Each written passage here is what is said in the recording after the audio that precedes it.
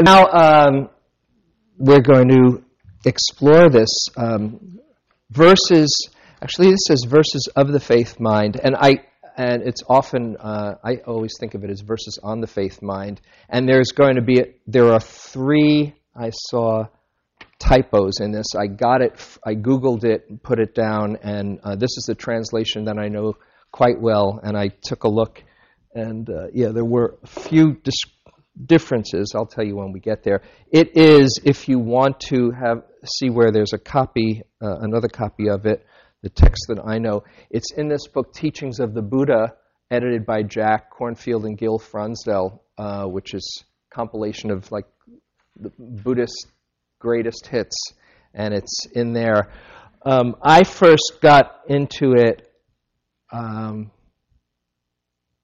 in 1974 with it was even before 74. Ram Dass had a series of records called Love, Serve, Remember, and they're actually now out. They've remastered them, and you can download them and get them from Ram Dass's website, ramdass.org. And in this series of records, the one side, there were six records, and one record was the Third Zen Patriarch. And when Ram Dass said that he'd been hanging out with us for 6 months, that was the only thing he was working with, just a couple of lines every few days. I said, oh, well, that sounds pretty cool. And I was really captivated when I listened to it, and when I got the little treatise. It used to be a little booklet that a friend printed for 15 cents, and I bought like a couple of hundred of them and gave them out to friends, because I said, here it is. This is it. This is all you need. And if you do get it, if you really get it, it probably is all you need. It was written by this guy, Seng-T'san, and actually it's sometimes spelled Seng-T'san or Seng-T'san, who was the Third Zen Patriarch of China, who his birth was, it's not known about his birth, but he died just around 600 AD, 606. I read in one place, 609 in another. And he is the first patriarch of China was Bodhidharma, who came from India to China and sharing the Buddhist teachings. And then the second Zen patriarch, or Chan patriarch, was this guy, I think, Haike or Huike.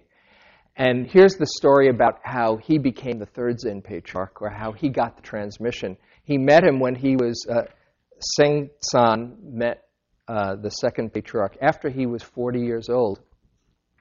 So he kind of came to practice late in life. And he said, and he had been sick, quite ill. And he said, please, Master, please help heal me, absolve me of all of my sins. I must have done something very bad to have all this illness. Please absolve me of my sins. And the second patriarch said, if you can show me your sins, I'll absolve you of them. And he looked all around. He couldn't find the sins. He said, I can't find them. I don't know where they are. And he said, okay, then you're absolved. You know, there's nothing to hold on to. And in Zen, they have these classical instant awakenings, and he kind of got it. And that's about all that's known about this guy, other than he wrote a really good piece of Dharma here. And we'll go through it. What I'd like to do is go through it a little at a time, chew on some lines, have some comments that you might have, and also just see how we could possibly apply this to our life. It's one thing to hear some really good high Dharma. This is high Dharma. But it's quite another to try to apply it in a practical way. What does this mean for me? when you hear the teachings, just as I said, this is like coming from from the ultimate level of reality. So if some of it doesn't quite, if your mind can't wrap around it, don't worry about it. Think of it like if you're old enough or you're familiar enough to know to come to that sing-along in a few weeks. I think of it like a Bob Dylan song, where you can't dissect every word, but you kind of get the whole feeling as you have been immersed in it. So we'll just take a little at a time and see how it goes.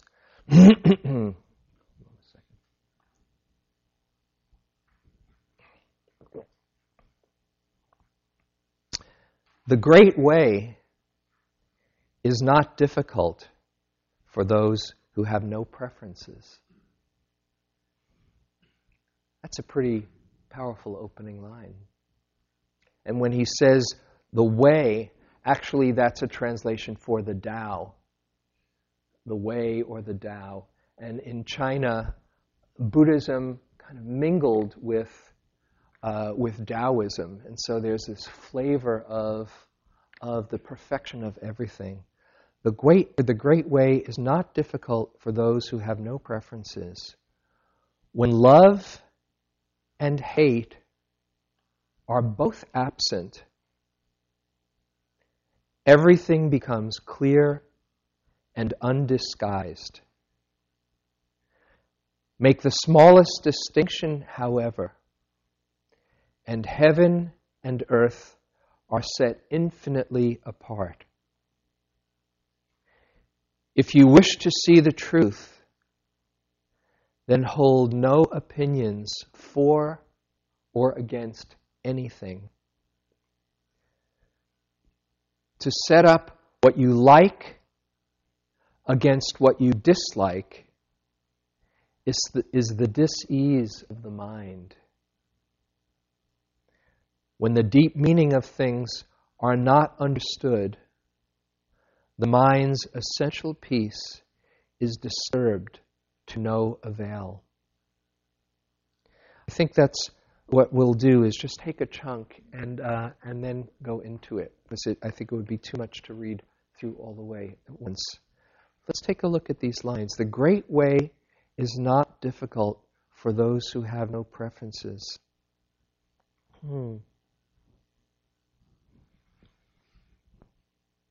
Anybody here?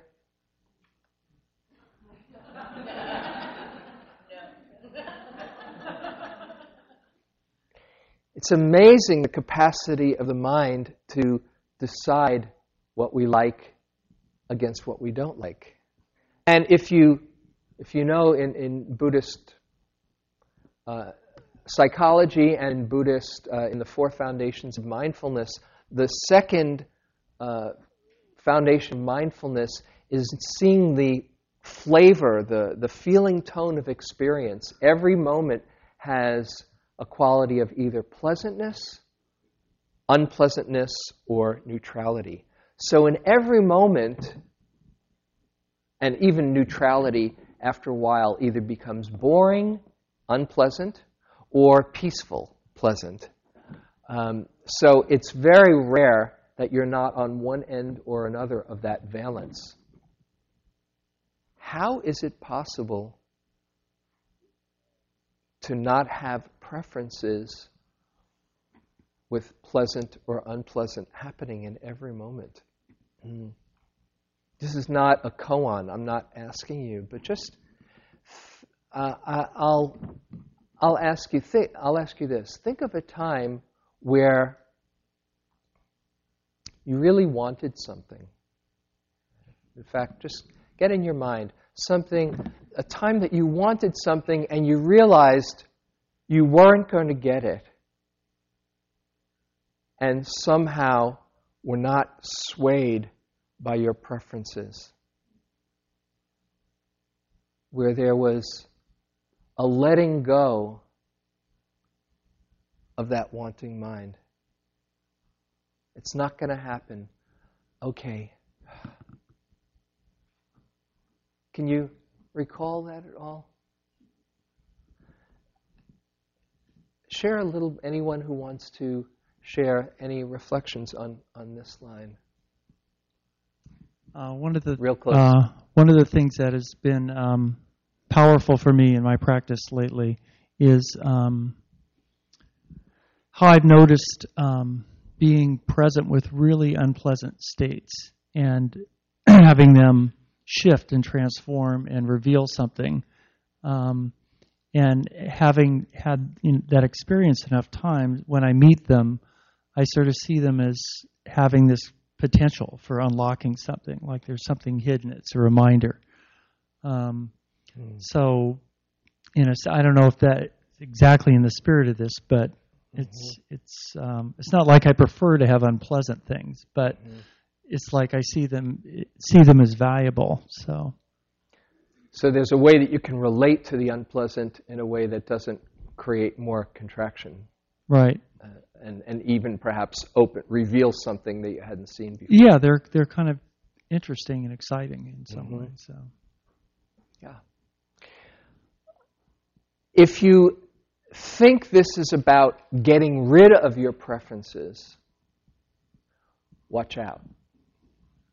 Because if you say, oh, I shouldn't have preferences, guess what? You just got caught one more time. Oh, I prefer not to have preferences. Then I'll really get it together. Right? So it's tricky. This is very subtle stuff. So it's not, and even the Buddha talked about not being attached to one's opinions. There's a difference between having an opinion and not being attached to it. And if you come to a place of real equanimity, and this is possible, probably many people here have tasted some moments in their life where it just what it is. You know, you ever have that feeling where you just say, this is how it is, and it's okay how it is. Those moments are so profound because for a few instances we give up the struggle. How sweet it is, as they say. How sweet that moment is where it's just like it is. And just to even taste that gives you just a sense of the possibility and the direction of the mind that's really free. Not that you don't like something more than something else, but to really come to that place of complete equanimity that things are just as they are. This is a moment of freedom. Now let's look at that next line. When love and hate are both absent, everything becomes clear and undisguised. That line tripped me up a lot. Anyone maybe who hasn't hung out with this before get a sense of what that could possibly mean? And why don't you pass the mic all the way in the back? Raise your hand. And say your name, too. Janet. Hi, Janet. Yeah. I think of it as grasping and aversion. Yes. Okay. Excellent. When grasping or when attachment and aversion are both absent, all of a sudden that makes sense. If you say, what do you mean? How can it be good for love to be absent? The way I see it, a mind that's really free, there's natural expression of loving kindness. So it's not that you have to get rid of your love, but when attachment and aversion are both absent, everything becomes clear and undisguised. Make the smallest distinction, however, and heaven and earth are set infinitely apart. Anyone can relate to that in your own life, your own practice? You know that moment where you're kind of quite content, and all of a sudden the thought comes, wouldn't it be nice if,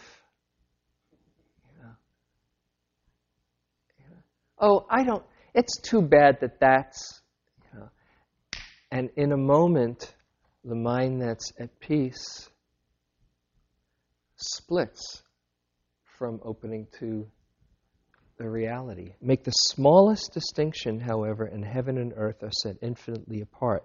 Now, again, this is talking at a really high level, so not to put this on yourself and say, this is how I've got to be. It's just seeing the possibilities when the mind is that spacious, the difference between that and the wanting, the grasping. Sometimes in meditation, if you're feeling very centered, really present, a very interesting thing to explore is just any movement of the mind towards or away from anything. And you can really get this line directly. Everything is just as it is. Ooh, oh, I want more of this. Or, oh, I hope this doesn't end. In that moment, it's gone. The smallest distinction. And as we're going through this, I encourage you to apply it to meditation practice as well as your daily life practice. Okay. If you wish to see the truth, then hold no opinions for or against anything. To set up what you like against what you dislike is the dis-ease of the mind, or disease of the mind. When the deep meaning of things are not understood, the mind's essential peace is disturbed to no avail. Any comments? Yeah, Carol, here with you.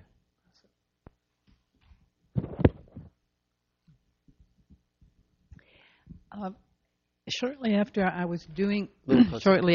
started doing meditation, I was doing the painting experience in the city, and I didn't know how to paint, so I was doing geometric things. But one day, a tree with two birds in it came on the paper as I was painting, and the teacher came around and he said, "How are you doing?" I said, "Well, I'm doing fine, but look here, this bird looks like a bird, and this bird doesn't." And he said to me something I have held with me all these years. He said, "It has a right, it has a life of its own, and a right to exist, and a life of its own." And that's what, not that I always feel that or act out that, but the truth of that came in so big for me that I've never forgotten it. And this line points to that. To set up what you like against what you dislike is the disease of, oh, that's a nice bird. Oh, that's not as good a one. And then I realized it had to do with people. Yeah. It had to do with people too, not just if it happens to be in the creation that I was making on paper, it certainly means that every body and everything in the world holds to that. Yeah, so thank you for bringing that up. Here's one way you might play around with this in your practice. Just notice as you're walking down the street what the mind does with each person that you pass. Like, don't like, neutral. In fact, I'm remembering Joseph Goldstein, my teacher. He said once he was looking at the judging mind. The whole treatise is a lot about the judging mind and the freedom from it. And he said he decided to go into the dining room. He was on a retreat, sitting himself. And he would just, as each person came in the dining room, it was amazing how he had a judgment about every single person. This is after 25, 30 years of practice, and he's one of the wiser people I know. And just kind of just seeing, look at the mind do its thing. That's what happens. If you don't see it, you're caught in it. If you do see it, although it's humbling, you have a chance to not believe the judgments. Not that you'll get rid of them, but just to not believe them is freeing right there. So as you go through this week, I encourage you, if you can play with it, make it a game. It's quite illuminating. Don't take it personally. And all you can do is just be yourself, right? Because the other corollary to that is, oh my goodness, I hope I'm coming off okay so that people aren't judging me, right? Well, do you ever try to be a little bit better than you are so that people get impressed? Very painful. How are you around somebody who's trying to be a little bit better, a little bit more than who they are? It's not very impressive, is it? But when somebody is just themselves, there is something so compelling and relaxing and engaging when you're not trying to be anything other than who you are. So there's this paradox. If you're thinking everybody is judging me, it is instant paranoia. Right? And in the same way, if you're seeing how much you're judging everybody else, the corollary to that is, oh, they're judging me. Okay, you just see it, don't believe it, and just hold it with a lot of space. Then you're not engulfed in it. And then you can just be yourself, or at least a little bit easier to do that. Okay. Anything before we go on? Yeah. There's here right next to you. There's over there. Yeah. Yes.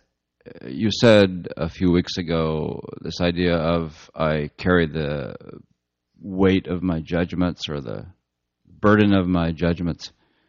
So I said that to myself one day every time that happened, and eventually I just got so tired of saying it to myself that I gave up. The burdensome practice of judgments brings annoyance and weariness. That was the line. Page 2 on this.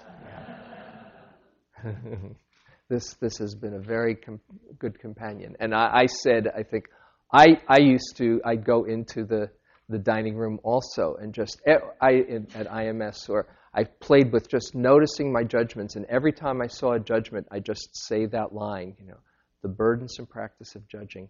And I'd say it, I'd be saying it through the whole day, you have to laugh.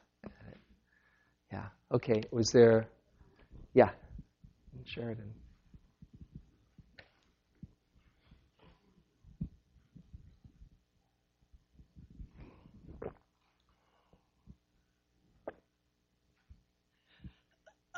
This is about likes and dislikes. And I really disliked Bush, and I really, really like Obama. So what I'm noticing is when I read something in the paper about what Obama is doing, I automatically like it. Mm-hmm. Even if lately it's been, the news has been, even he's agreed with Bush on some things. I think, well, he must have a good reason for this.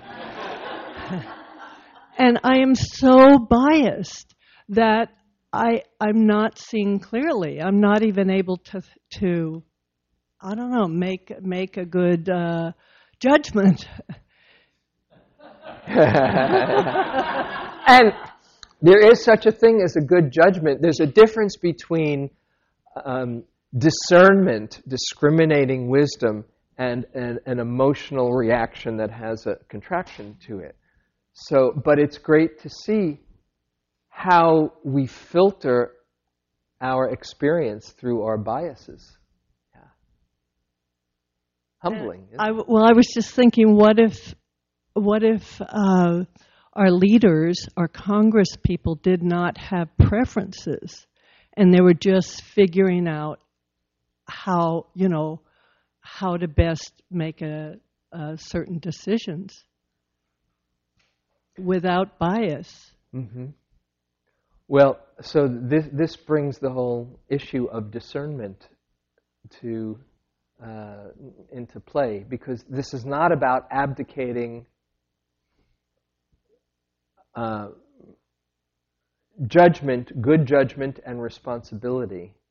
It's more seeing when the contraction of mind gets in there, and your biases that create your conditioning, and the other person's biases that create their conditioning. And with that, you take all the information as best you can. The way I see it anyway, you see what is supporting the greater good, your highest values. But if you're drawing the line between the good guys and the bad guys, when you see how subject you are to your own conditioning,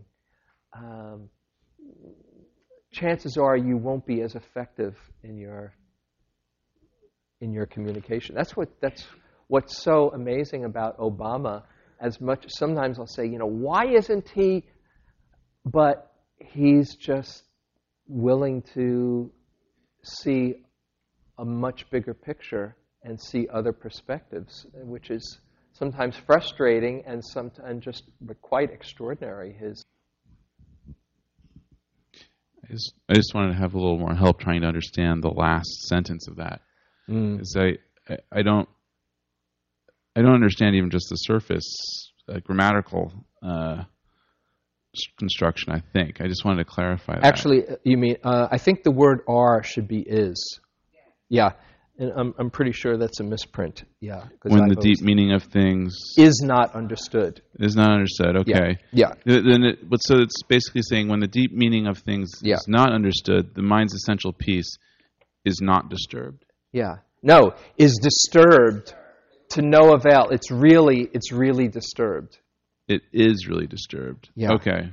When the deep meaning, when you don't see the bigger picture, it is not understood. When the deep meaning of things is not understood, when you don't see the bigger picture, the mind's essential piece is disturbed to no avail. Is like a way of saying it's really disturbed. Yeah. Thank you. Yeah. Okay, let's go on to the next part. The way is perfect, like vast space, where nothing is lacking and nothing is in excess.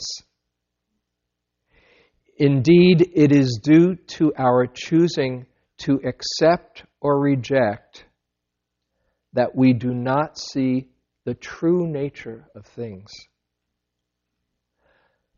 Live neither in the entanglement of outer things, nor, that word should be nor in inner feelings of emptiness. Be serene in the oneness of things, and such erroneous views will disappear by themselves. When you try to stop activity to achieve passivity, your very effort fills you with activity. As long as you remain in one extreme or the other, you will never know oneness. So good. Isn't that good? The way is perfect, like vast space where nothing is lacking and nothing is in excess. That's for me such a powerful, profound line. You ever have that feeling where everything is complete just as it is. That for me is real peace. And it's in a moment of mindfulness, I think that's the essence of the moment of mindfulness, where you don't need to add anything to make it a better moment or take anything away. It's perfect just as it is. Now you might say, well, wait a moment. Is it perfect for wars, natural disasters, torture, disease, life feeding on life? How can you say that's perfect? The way is perfect, like vast space where nothing is lacking and nothing is in excess. Okay, I had a conversation with somebody here a few weeks ago like that. How can it be perfect? How could your mind wrap around all the ways that things are, that there's so much suffering in this world? How could it be perfect? John, is there a microphone? Here, why don't you just pass it? Okay.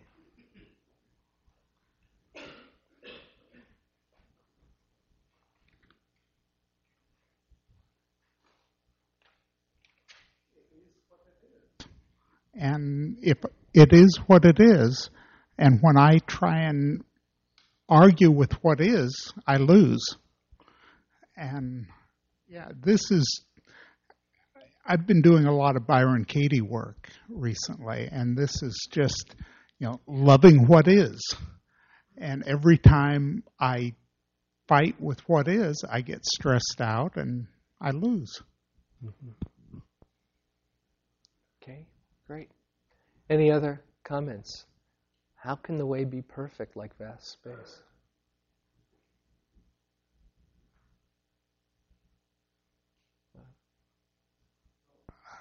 It's an interesting question. I mean, even the judging of the perfect way is not the way. Like there is, there's the good stuff and there's the bad stuff. And, the question is, do we get caught up in it one way or another? Now, I don't know the balance point. There's a part of me that says, yes, I need to act against the bad. I guess philosophically, one could ask the question: how could one know what act to take? I don't know. It's a really tricky. It's a tricky question. Mm-hmm. I find, frankly, it's easier. It's easier to just write it. Okay, this is just what it is. We've got Guantanamo, and we've got. I don't know. Have you got an answer for it? I read the paper every morning. People killed in Pakistan by drones, and blah blah blah.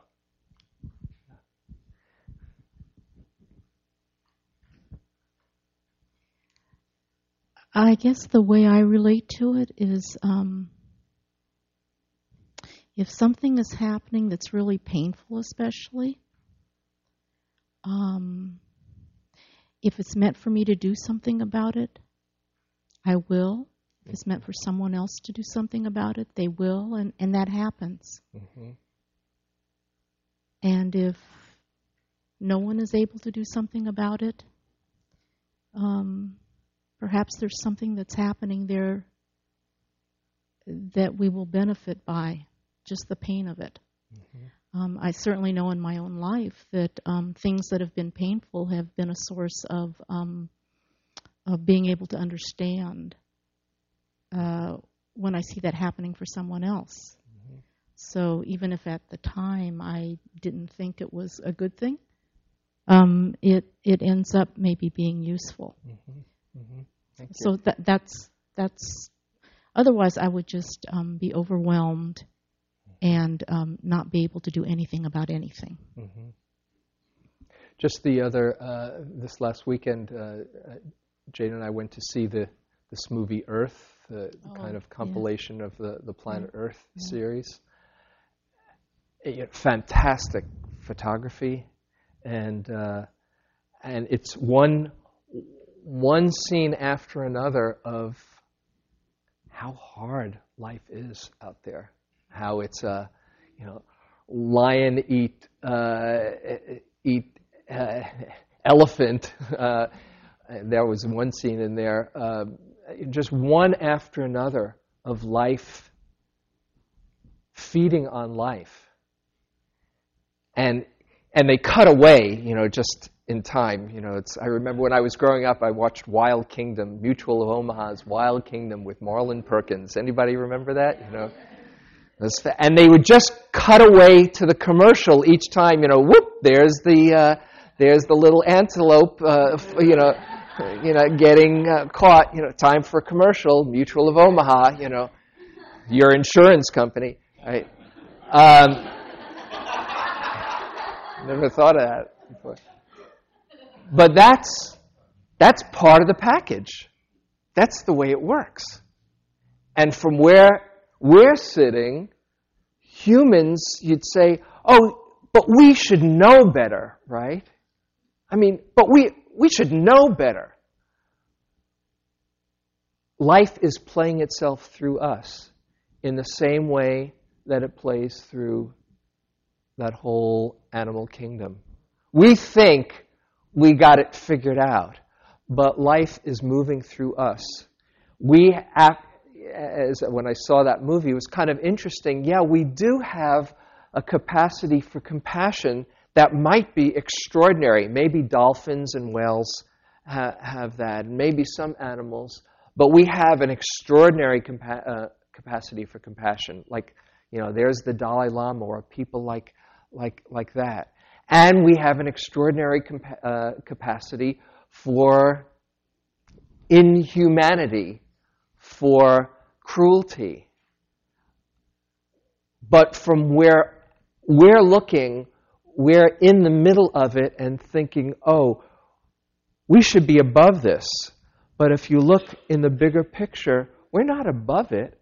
It's just life playing itself out through us. And that is all part of this perfection, this fabric. At least that's the way I see it. There's, and like you were saying, Sharon, there's a Zen anecdote. I probably mentioned this here before. The guy is walking on his way to the Zen monastery, and he sees this family, this destitute family, and he just feels really sorry for them. And he goes on his way, and he tells the abbot, and he says, that family, their karma was so bad. They were really in such bad condition. It was a shame. And the Zen master said, how do you know it wasn't your karma to help them? You just say, oh, well, that's their karma. That's the way it is. Well, your caring and your expressing and your involvement is part of that plan. So you can't just say, oh, well, that's the way it is, cool. If you're moved to do something, that's life moving through you as well. So, yeah, real loud because it's not there. Yeah, I just want to say, just in case anybody wants to look it up, there is a book, it's probably more like a pamphlet, by these Chinese, and I think he's some kind of a monk, and it's just called On Having a Stomach. And that's what it's called. On Having a Stomach? On Having a Stomach. Uh-huh. And all of it is how the repercussions of if all living beings didn't have stomachs, how much suffering would be wiped out right away, because none of the killing would go on. Mm-hmm. But we have a stomach, so we have to kill the dead stomach. Mm-hmm. It's just really interesting. Yeah. It's part of the way it's set up. Okay, let's go on. Indeed, it is due to our choosing to accept or reject that we do not see the true nature of things. Live neither in the entanglement of outer things nor in inner feelings of emptiness. You know that feeling of, yes, let me go on my retreat. Yes, it's so wonderful to just emptiness. Do I really have to go back to the world? Oh no, what a drag.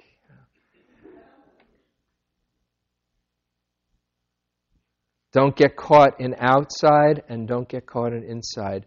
Be serene in the oneness of things, and such erroneous views will disappear by themselves. When you try to stop activity to achieve passivity, your very effort fills you with activity. Now, this is a really important one for all you high-achieving meditators.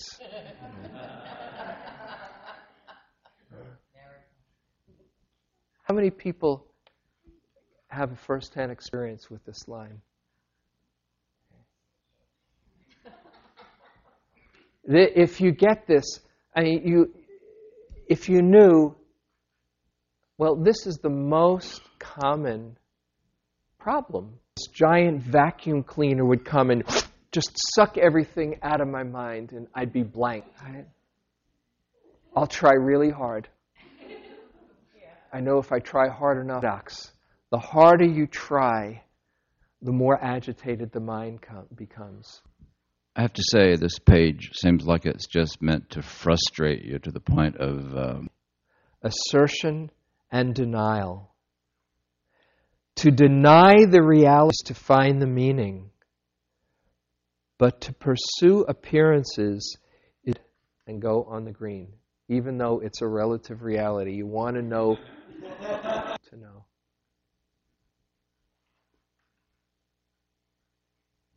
It is to me.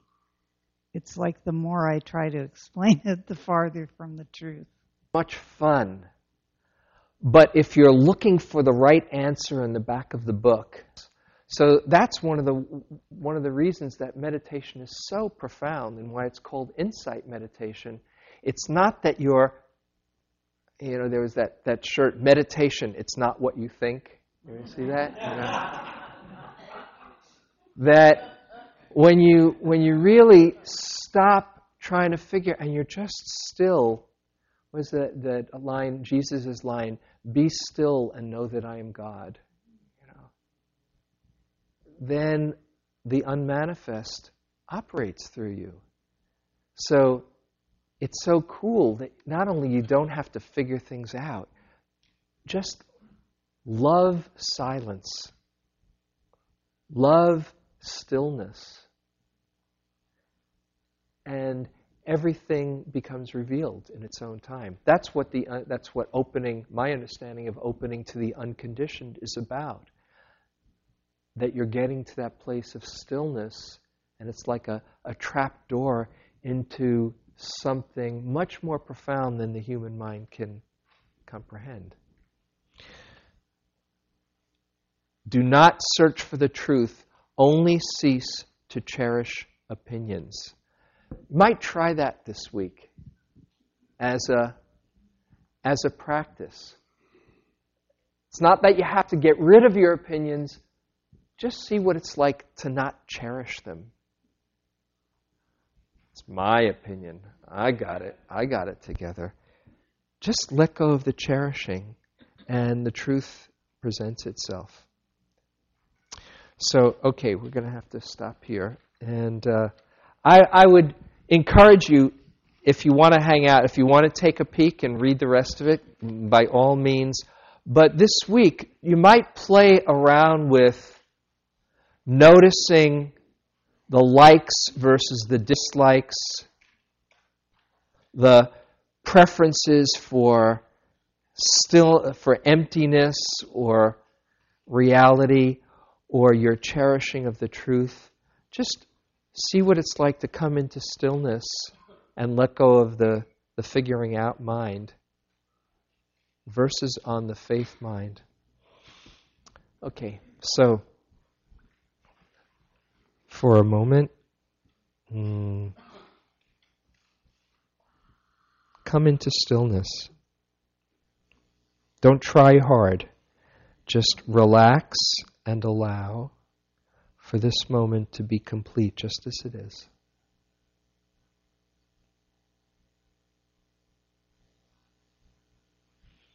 Nothing that needs to be added or taken away.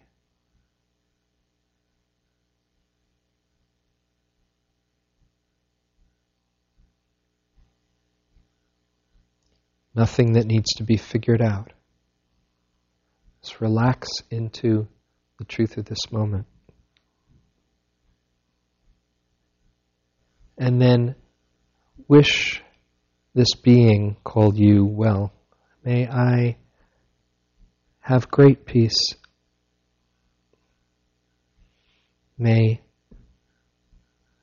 wisdom and love be accessed and shared well. May I see my true nature. And then to share that with all beings. As I want to be happy, may all find happiness. May all find peace. May all see their true nature. And may our coming here together be of benefit to all beings everywhere, including ourselves and everyone we know. May all beings be happy.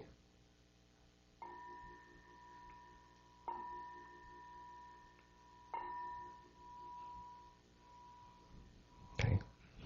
Thank you very much. If you want to take it, then please